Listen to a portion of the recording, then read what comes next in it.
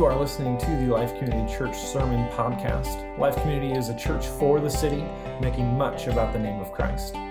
This podcast is available through all major platforms, including Spotify, Apple Podcast, and Google Podcast. If you enjoy and are challenged by our teaching, we invite you to subscribe to the channel on whatever platform you choose as we seek to anchor ourselves to the unchanging truth of God's Word together. Thanks for listening.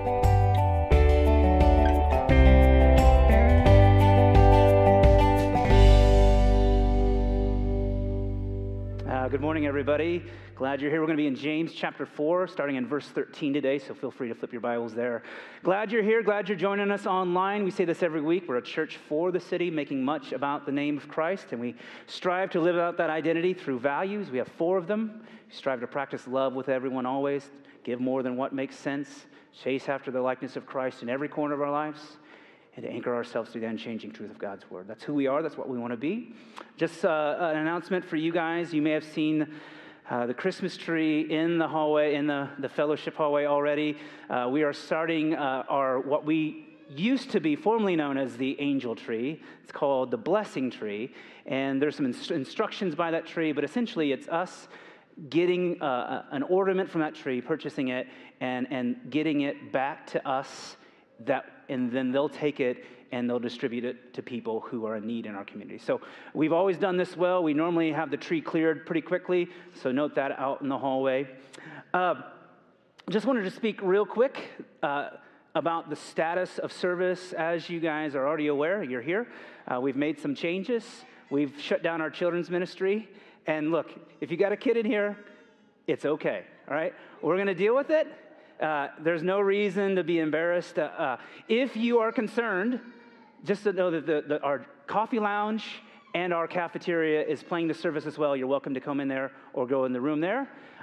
We are, for the foreseeable future, not going to have children's ministry. This is kind of a crazy season, and things have gotten real pretty quickly here. I'm coming back from having coronavirus a couple weeks ago, so things are getting really real. And so here's our aim. We believe that Scripture calls us to meet together, calls us and commands us to not neglect the pattern of meeting together. So we're going to do all that we can to make sure that our doors stay open so we can gather in corporate worship and prayer. And so there are things that we're going to do by shutting our children's ministry down for a little bit. We're not going to have our groups. We're going to ask you to wear a mask as you come in and out of here because we want to make sure that we can do this always. And so just take those to heart. If you have questions, come and ask us, me or one of the elders. Well, let's turn to Scripture today, and let's look into James. We're going to start here in chapter 13, and we'll work our way through this. James chapter 4, verse 13. James says, "Come now, you who say, today or tomorrow we'll go into such and such a town and spend a year there and trade and make a profit. Yet you do not know what tomorrow brings. What is your life? For you are a mist that appears for a little time and then vanishes. Instead, you ought to say, if the Lord wills, we will live and do this or that. As it is, you boast in your arrogance. All such boasting is evil. So whoever knows the right thing to do and fails to do it, for him it is sin." Would you pray with me? Father, we come before you today as people who take pride in knowing our tomorrows. We take pride in accounting that we have enough for tomorrow. But Lord, your wisdom here seems to compel us to question that. And so, Lord, we come under your word today. Will you reveal in our hearts conviction where we need to be convicted, joy where we can have joy. And we pray all these things through the name of Christ our Lord. Amen. I so appreciate Adam for his word last week. It's always encouraging to listen to him as he started here in chapter 4. One of the things that I took note of while I was listening to Adam was seeing the book of James as a steadying force in the lives of believers. James is this book that gives us stability in our lives, that we can read these words and hear these words and say, we ought to be doing these things. Or we should be careful in having these sorts of attitudes and behaviors. And so the focus of James' wisdom here at the end of chapter 4 is a caution against the arrogance of self-reliance and self-dependency That is his wisdom today. You know, there's a famous author, an enlightened author named Ralph Waldo Emerson. Maybe you've read him in school at some point. He made a lot of essays, and those essays were gathered into a book called Self-Reliance and Other Essays. And in that essay, there is some really good wisdom, but there also is some half-truths that are dangerous. Emerson says this: nothing can bring you peace but yourself. He says nothing can bring you peace but yourself. And I'm sure there are pages on Pinterest that are full of artwork where that quote is centered in the midst of it. It's a great thing to think about. It's a delighting sense to think that within me I could, through transcendence, create peace and find peace, secure peace in my own being. But is that true? Is it true? Is the idea that Scripture says about peace, this idea of wholeness and rest, is that achievable by everyone that's ever been created? Is that achievable by us? Is that within our own unique characteristics and ability to do so? And if so, how does one find it? And if one finds it, how do they know it? How do I know that I find it? And if peace is achievable, then why does it feel like we're always at odds with one another? And why does it feel that the world is more often at war than it is at peace? Why is it always in a proverbial state of chaos? James paints a completely different reality and picture than Ralph Waldo Emerson. Early in this chapter, James says, what causes quarrels and fights among you? What is it that's causing this unrest, this chaos, this lack of peace in your midst? And do you remember how he answered? He said this: is it not this, that the passions in yourself are at war? That the passions in you are at war. And so where Emerson would say, nothing can bring you peace except for yourself, James would say, nothing in you can bring you peace. Nothing in you can bring you peace. And here at the end of chapter 4, James is going to caution us against the desired solution of a humanity that's seeking self-dependency, that's seeking self-reliance and sufficiencies, I got it out there, because of the passions that are at war within a people who are without peace. And James is going to point to this tool that makes a grand illusion in our life that we can achieve our own sufficiency. And the tool that James is going to point to is our ability to make profit, our ability to create margin in our lives. And what we will learn in this is that the more affluent we are, the more capable we are of achieving self-reliance and self-dependency, primarily looking at ourselves as the one who guides our paths. And so here's how James starts. He says, come now, you who say, today or tomorrow we will go in such and such town and spend a year and trade and make a profit, yet you do not know what tomorrow will bring. James starts this out with an attention getter. This phrase, come now, can be translated into pay attention or look here. I'm about to say something important. And James describes a life of a merchant, which would have been a familiar life to many of those in that day. Merchants are people who would make their own products. They would harvest their own food. They would create whatever, and then they would go from town to town, to city. They would set up in the square of the city, the temple of the court of the temples, and they would sell their goods and services. And James is speaking to the one who says, hey, we are going to go here and we're going to do this. We're going to make plans and go do this because there is where we will make money. The critique of James is not about one looking to do business, or the one who's trying to work. It is the confidence of one that says, we will go here and we will make profit. They assume that it's in the bag. And James says, slow your roll. Slow your roll. You know, one of my good friends just this past month got lured from this pop-up of an online sporting website that told him that he would get a $500 bonus if he signed up. And so my friend is intrigued, and he reads about the conditions as he's signing up for this $500 bonus. And the condition to get the $500 is that you have to deposit $1,000 onto this website.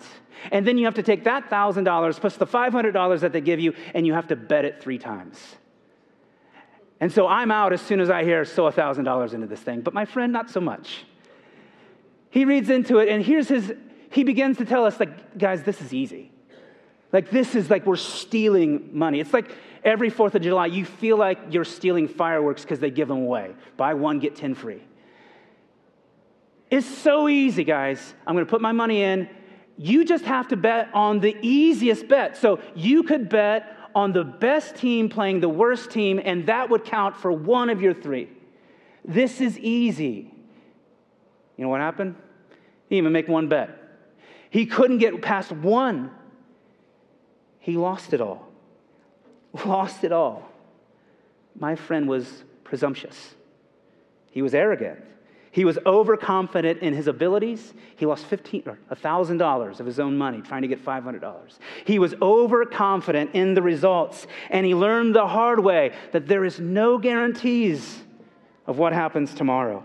Now, maybe you can't relate to my friend, and maybe you can't relate to the wealthy merchant that travels from town to town to sell his products, but you can relate to the one who is looking to make profit, looking to create margin. What is profit? Profit is what's left after you pay all your liabilities. It's the margin that's left that you get to keep for yourself. And we take pride, don't we, in our ability to create greater and larger margins in our lives. It's why we sow into our 401ks. It's why we put money away for emergency fund. And it's not necessarily even about money, it can be about time. It's why we organize our days to make sure that we have enough time to fit everything in. It's why when there's a pandemic, we run to the grocery stores and make a run on toilet paper and milk and Sweet Baby Ray's barbecue sauce. It's why we buy ammo in times of chaos. Why? Because we lack the peace to believe that whatever happens tomorrow, it will be okay. And so we protect ourselves, and we try to create as much margin, as much profit in our life so we can feel secure that we have enough. And we pride ourselves in our ability to create that profit, that margin in our lives, that we can feel better about ourselves and can say, I got this. I can retire at this age. I can pay this off if I wanted to. I have enough of this just in case. We raise our kids with the hopes that they will have more than we did, that they will not want, that they will be productive and make enough so that they don't have to worry about their tomorrows. Now, is the Lord against these things? No, the Lord's not against these things. He applauds good wisdom in planning for our tomorrows. It is the overconfidence, though, to believe that it is within your ability to know your tomorrows and make your plans. To know and believe that you think that you know how this life is going to play out. It is an illusion that we are living under, thinking that I've got this. I'm pretty good at this living thing. I've got it figured out. Yet James says we don't know what tomorrow brings. We forget. Most every one of us in this room have faced the sobering truths of a tomorrow that brings hardship and disappointment and tragedy into our lives.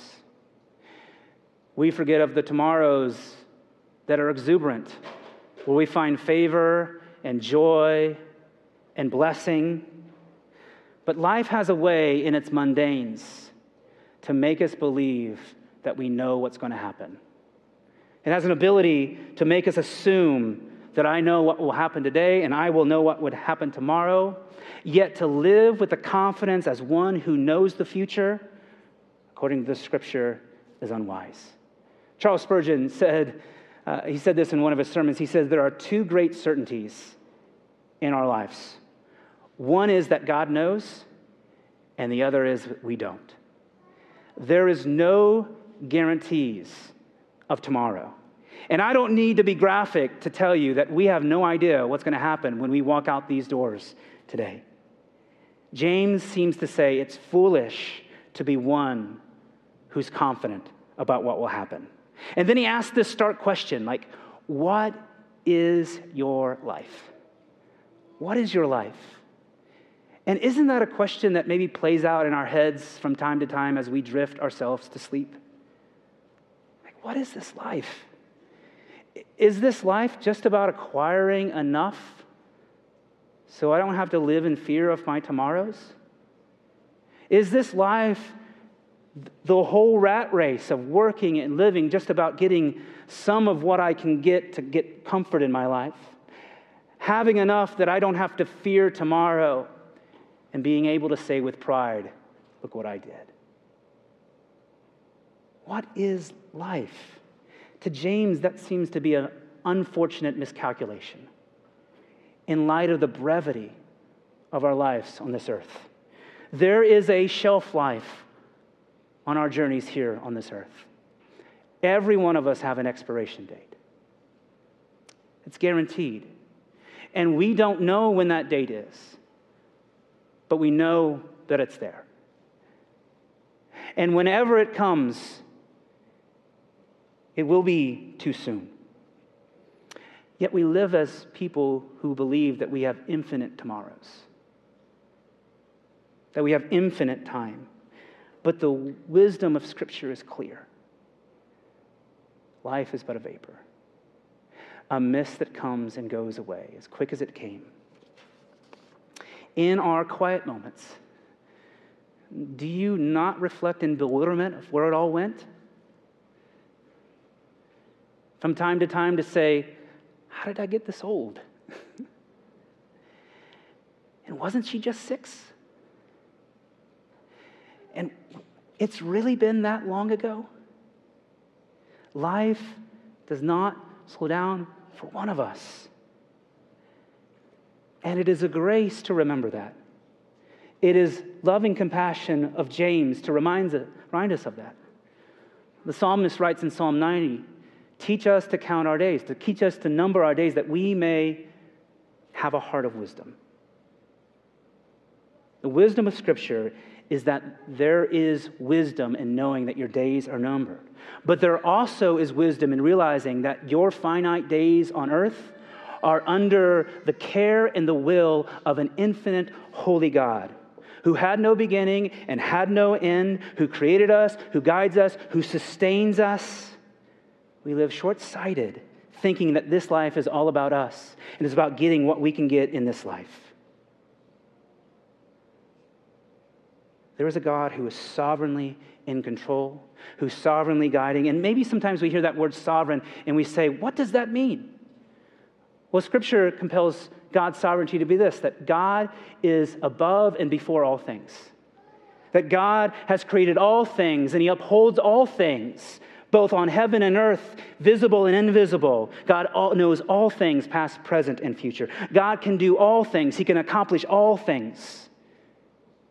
God has the authority and the rule over all things. God is not limited. He's not restricted. He's not inconsistent, nor is He corruptible like you and I. He is perfect in rule. He is perfect in love. He is perfectly good. He's perfectly just. And the author of Hebrews says that Jesus Christ is the same yesterday, today, and forever. And it's because of that reality that James says, you ought to say, if God, the Lord, wills it, I will live and do this or that. And so is James saying that, hey, just throw God a bone when you're making your plans in this life?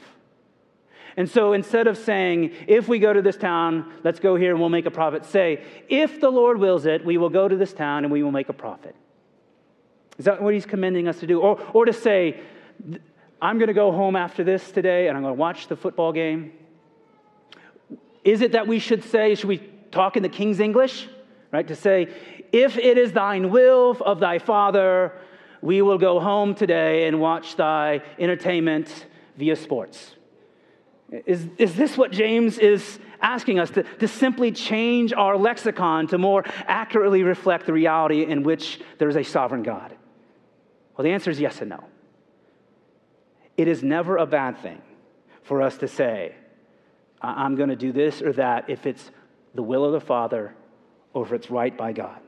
That's sort of a confession of our belief and our hope and our surrender in God. But we know this, that the more we say things, the less meaning they have. And the more that we repeat things, the less authentic they become. And so we say things like, God bless you, or God bless America, or let go and let God.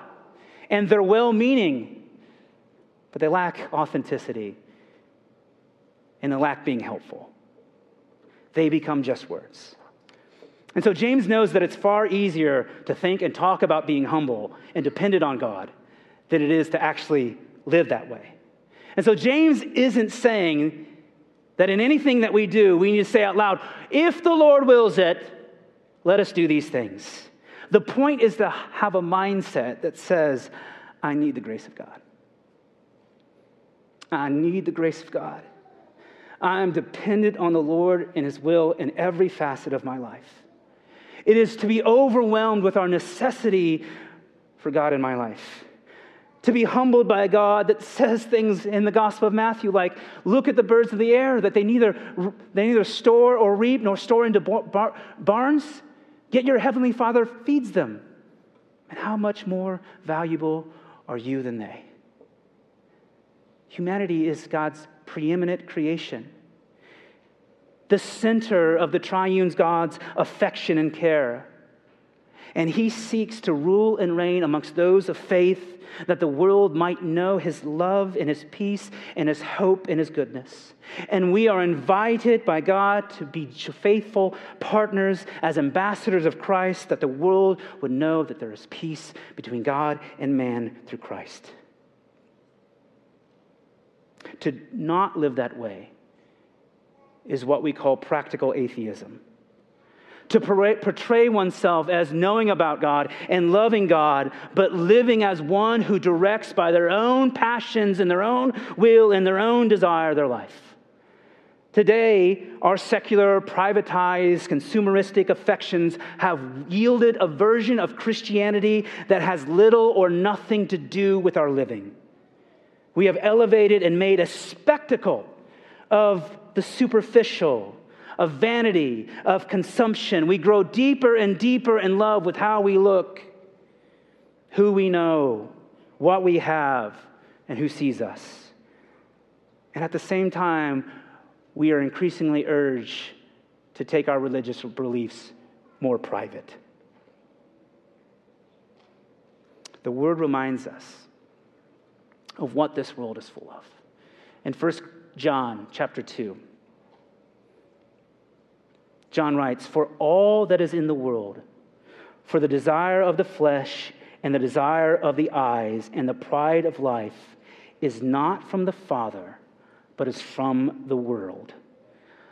The longer we live our lives assuming that we are creatures of this earthly kingdom, that we're creatures of this world, the more we remove God from the center of our collective lives and regulate Him as being irrelevant to how the world goes about the business of living.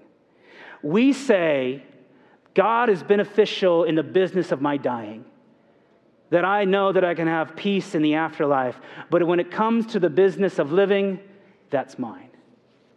That's what it means to be a practical atheist. One who says they know and love God, but besides going to church or prayer before a meal, you wouldn't notice it by the manner in which they live their lives. And James contends for us not to live that way. To be instead mindful of God. To know that I don't know the future, that I'm going to get it wrong, that my time on earth is brief. To understand that I don't have tomorrow, and to live in a manner that is worthy to God today. To have Him in mind as you live. Not a simple prayer, God help me know your will, but one who trusts in God, who listens to God, who obeys God as the priority of our life. doesn't mean that we can't have our pursuits. It doesn't mean that we can't pursue after things that we want. It just means that we invite God to be with us in that process. And in that pursuit, we live under the kingship of a good and holy God, and not the kingdom and the kingship of our own self. James says, don't boast in your arrogance. James says, what he means is that don't just go around, I know what's going to happen tomorrow. You're short-sighted to know that in thinking that you know what life is about. The pride that you have in the fact that your days are well organized and that you have enough not to fear tomorrow is foolish. Like, what good is our vacation if tomorrow we get hit by a bus? It is arrogance to believe that we know our tomorrows. Arrogance. And James says it's foolish, and not only is it foolish, it's evil. It diminishes God himself. And James wraps up this whole section by saying, so whoever knows the right thing to do and fails to do it, for him it is sin. Now, I've had conversations with people who have read this piece of scripture, and they've said, so if I'm ignorant of the ways of God, I don't know what is right, then it's not sinful, right?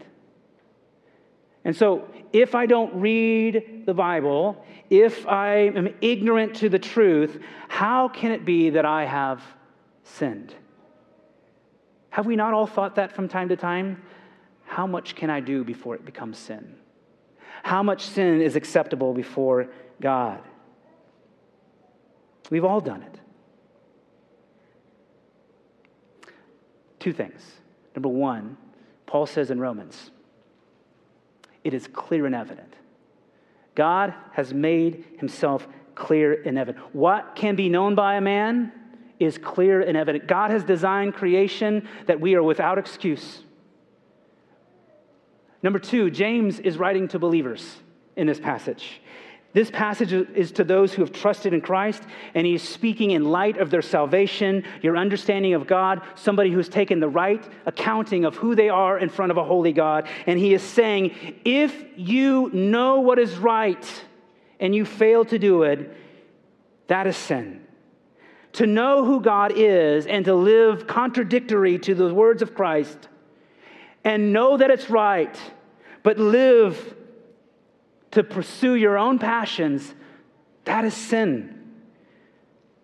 We know that life is short. We know that we're going to get it wrong. We don't know what tomorrow brings. To live as somebody who says that they love God, yet lives their life, shows zero accounting for who you are and what Christ has done. And that, James says, is sinful. James is saying that sin isn't just about your behaviors and your attitudes. It's about failing to do the good that you were called to do. And James is saying, you know this. You know how big and holy God is. You know that he's good. To not account for that by the way that you live is sin. And so James is compelling to us in these verses. Not a life that's hesitant, delayed, like, oh, I've got to be so careful that I'm in the will of God. Not a life where we can't be joyful in our pursuits, but rather that we would be reminded of the scale of how gloriously big our God is, and that we would remember that without Jesus, we are enemies of God. To be someone who accurately accounts themselves according to the magnitude of God and his mercy. You know, we get so bothered by figuring out whether this is the will of the Lord. What is better is to understand that the will of the Father has always been to conform us into the image of the Son. That is much better living our lives trying to look more like Jesus and listening to his words and his commands than trying to figure out where I'm supposed to be. The will of the Father is that we would look like his Son, that we love our Lord with all of our heart, soul, and strength, that we love our neighbors as ourselves, and that would be the priority of our lives. And that we don't let the pursuits of our world ever prioritize that in life. To never forget that. That is what promotes our flourishing and joy in our Father. This isn't about being fearful of tomorrow. It's not about having religious rhetoric, but it's rather one living in the kingdom of God as if it were here today in this present moment, and that the King Jesus is on the throne, both in heaven, on earth, and we live through the power of Christ. Christ is our power. Christ is our peace. Christ is our future. Christ has our tomorrows. And all we want to do is live by him. Would you pray with me? Father, we come before you today, and we are just so enamored with creating margin in our lives so that we don't have to fear our tomorrows, that we will never be in want. And in doing that, Lord, we believe that we are self-sufficient.